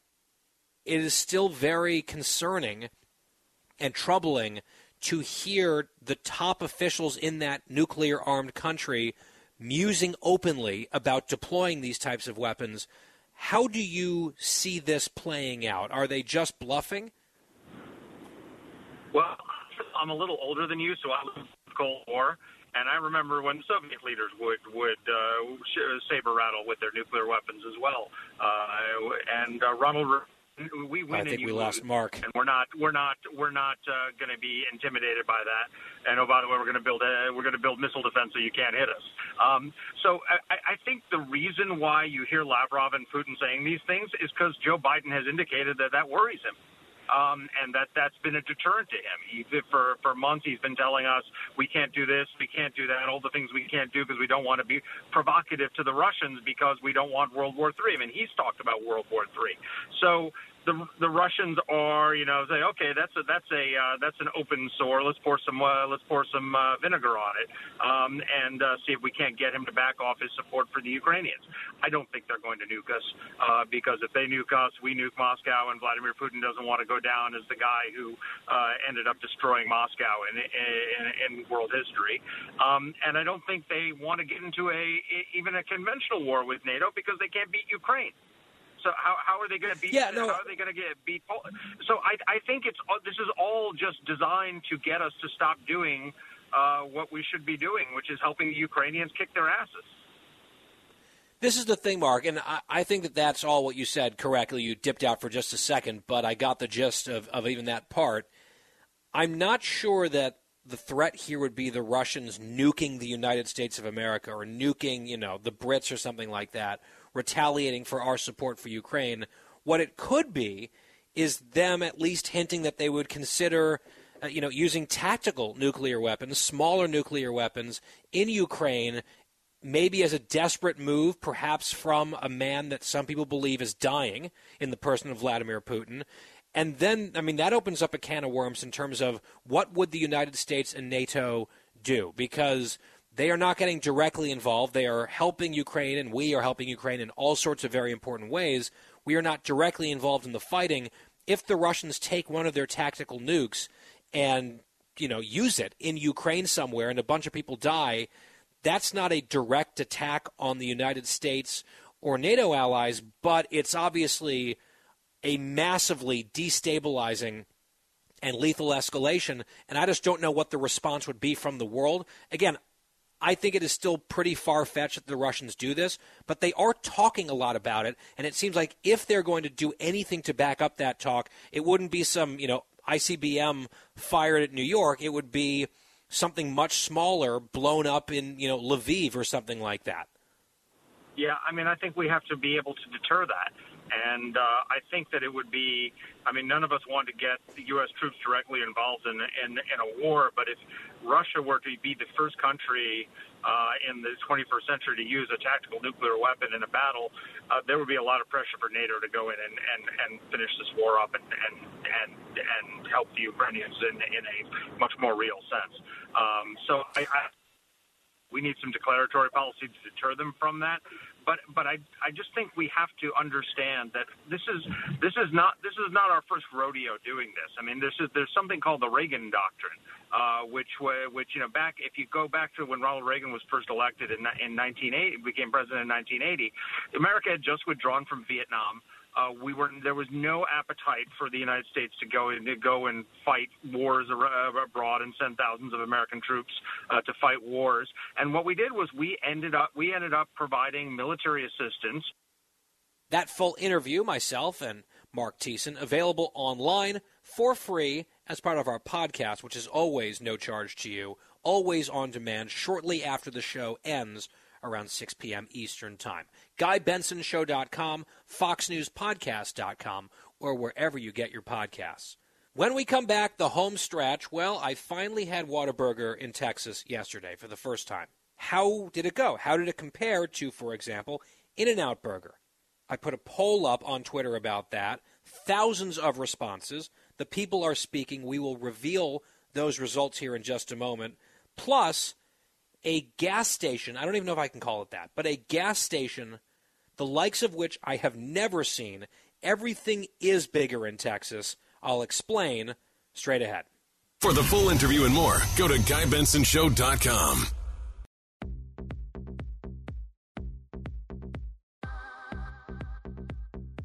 Home stretch, Wednesday edition on the Guy Benson Show.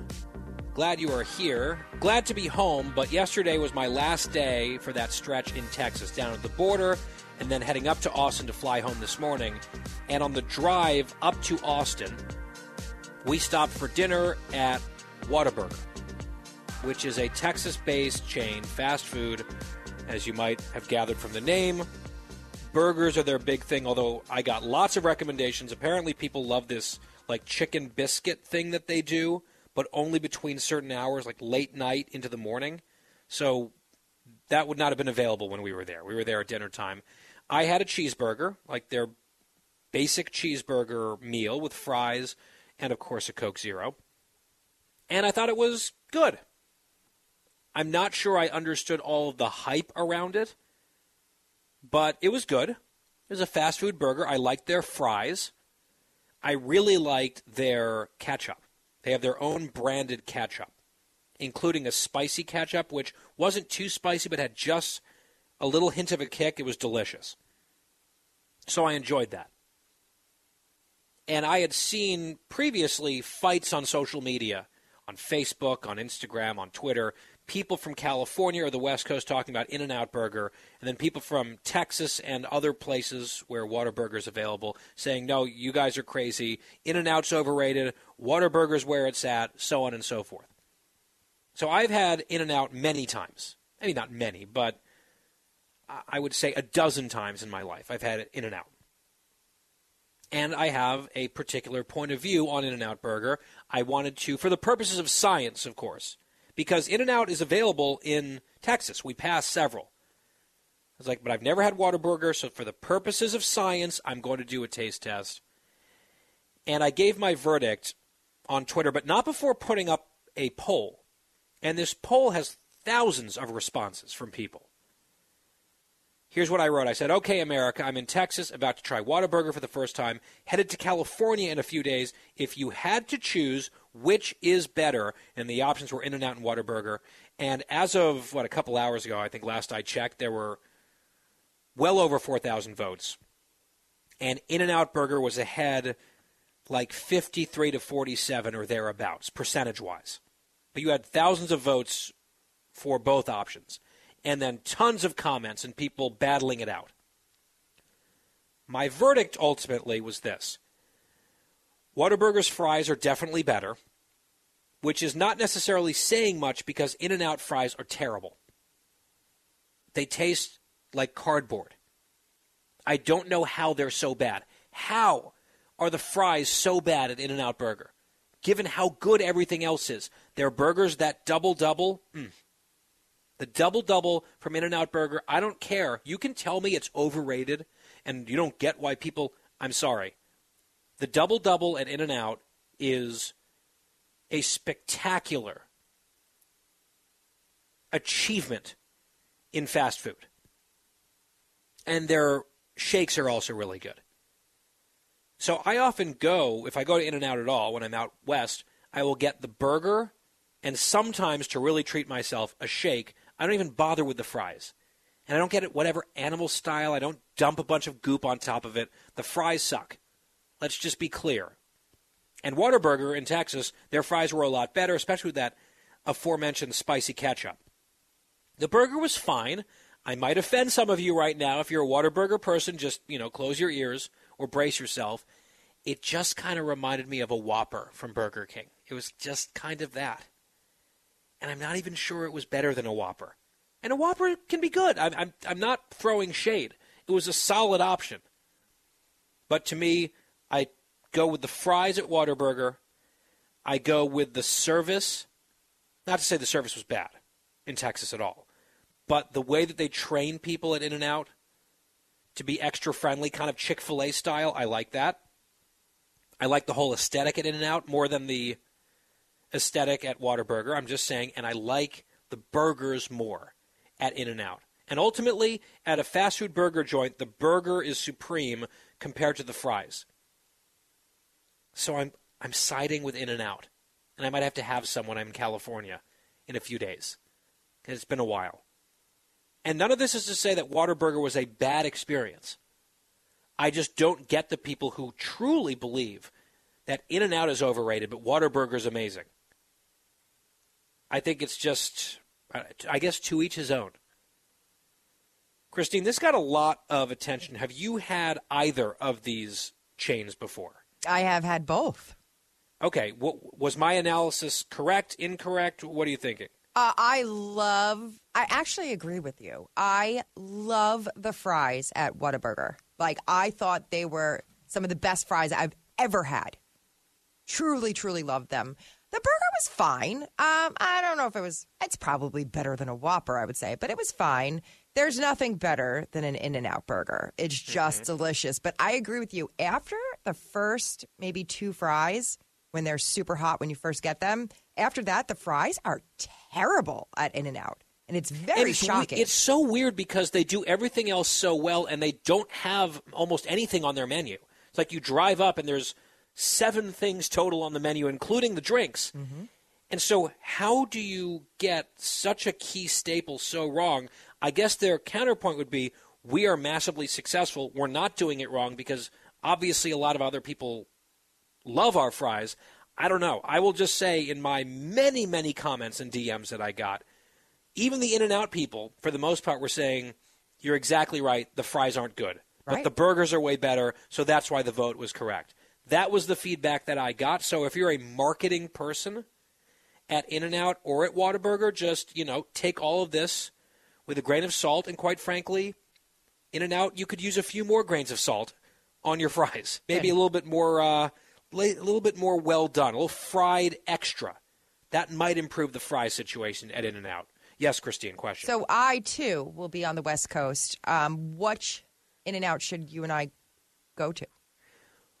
Well, you know what? Why don't we each plan on going to an In-N-Out at some point over the course of the week and just see if the stars might align and we end up at the same one at the same time. I think that'd be a fun experiment, and we'll do it that way. No, there's so many. I'm looking at the locations. How will I know where you are? I mean, that's the point. You'll just have this spidey best friend sense of where to go and when, and we'll just see if that works out. And then when we're both safely no longer in the same state, we can trade notes, unless, of course, we bump into each other. In which case, guess what? Your double-double is on me. If we bump into each other, I will get you a burger next week in California. Now, there was another thing that I tweeted about that got a huge amount of engagement, especially from people in Texas, but not only in Texas, because like Whataburger, this chain is available in other states as well. Christine, have you ever been to a Buc-ee's? I have never been, but oh my. I have heard about it. I've had people that I know that love it. I have a T-shirt, a Buc-ee's T-shirt. So does my daughter. Do? Yeah, we have some gear from there. I've heard all about it. I'm so excited to hear your thoughts, but I've never been. So it's spelled BUC-EE''S, Buc-ee's.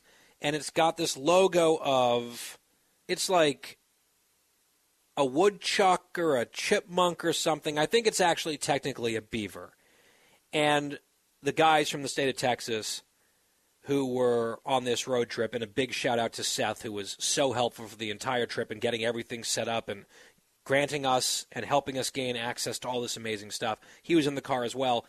And they were going to stop for gas at a Buc-ee's, and they were like, oh, boy, wait till you see this place. I never heard of it. And they were kind of describing it to me, and I was like, you guys, this sounds a little bit ridiculous. I don't really get the hype. Then we showed up, and I instantly got the hype. It is this palace of a gas station that had, it looked like 50 pumps. And they said this was a medium-sized Buc-ee's, not even one of the bigger Buc-ee's outside of Austin. 50 pumps. And then, there's that convenience store that you have at many gas stations. This thing is the size of a grocery store or like even a smaller Walmart or something. It's huge. They have apparently this reputation for very clean bathrooms, and they literally had a huge sign over the restroom entrance that called the restrooms world famous. Here's our world famous restrooms at the gas station. It's like, okay, that's kind of weird. And then they've got, candy and stuff that you would typically maybe get at a gas station convenience store, and then just everything else. Like, people were like, oh, you've got to get the chopped beef sandwich. What? They have a whole, deli-type setup. They were selling, a canopy for the beach. They had flotation devices. They had, cutting boards. It was huge. I didn't even walk. We were sort of in a rush just trying to get up to Austin and get to bed for an early morning flight. I didn't even traverse the entire store because it would have taken quite a while. It was overwhelming. It was absolutely massive. And I can't even fully describe it. It was like an arts and crafts store as well, plus maybe a fast food diner type place, plus a gas station, plus an all-purpose convenience store, plus kind of a hardware store. It was a lot. And I just posted a photograph of the outside of the Buc-ee's. I said, I don't even know how to describe what this place is. And many, many people had thoughts. And I guess it's come now down to Georgia and down to Florida. It's a bunch of different places. I had never stepped foot in one before. I had never seen one before. And, I'm not going to call it life-changing, but I have never been in an establishment quite like that. I heard that they kind of tried to make it like a truck stop, but huge and cleaner and nicer, but no trucks allowed. Like 18-wheelers, big rigs, not welcome. This is for families and people in cars, pickup trucks, minivans, SUVs, that's it. So that was my Buc-ee's experience. And if you've never been to one, you are missing out. It is quite something. And as I said in the teaser, Buc-ee's is a prime example of everything being bigger in Texas. We have a normal-sized Guy Benson Show coming your way. Thursday edition tomorrow from Washington, D.C. Should be from the Tony Snow Studios before we're off to L.A. We will talk to you then, 3 to 6 p.m. Eastern. Until that time, have a great night, and thank you for listening. It's The Guy Benson Show.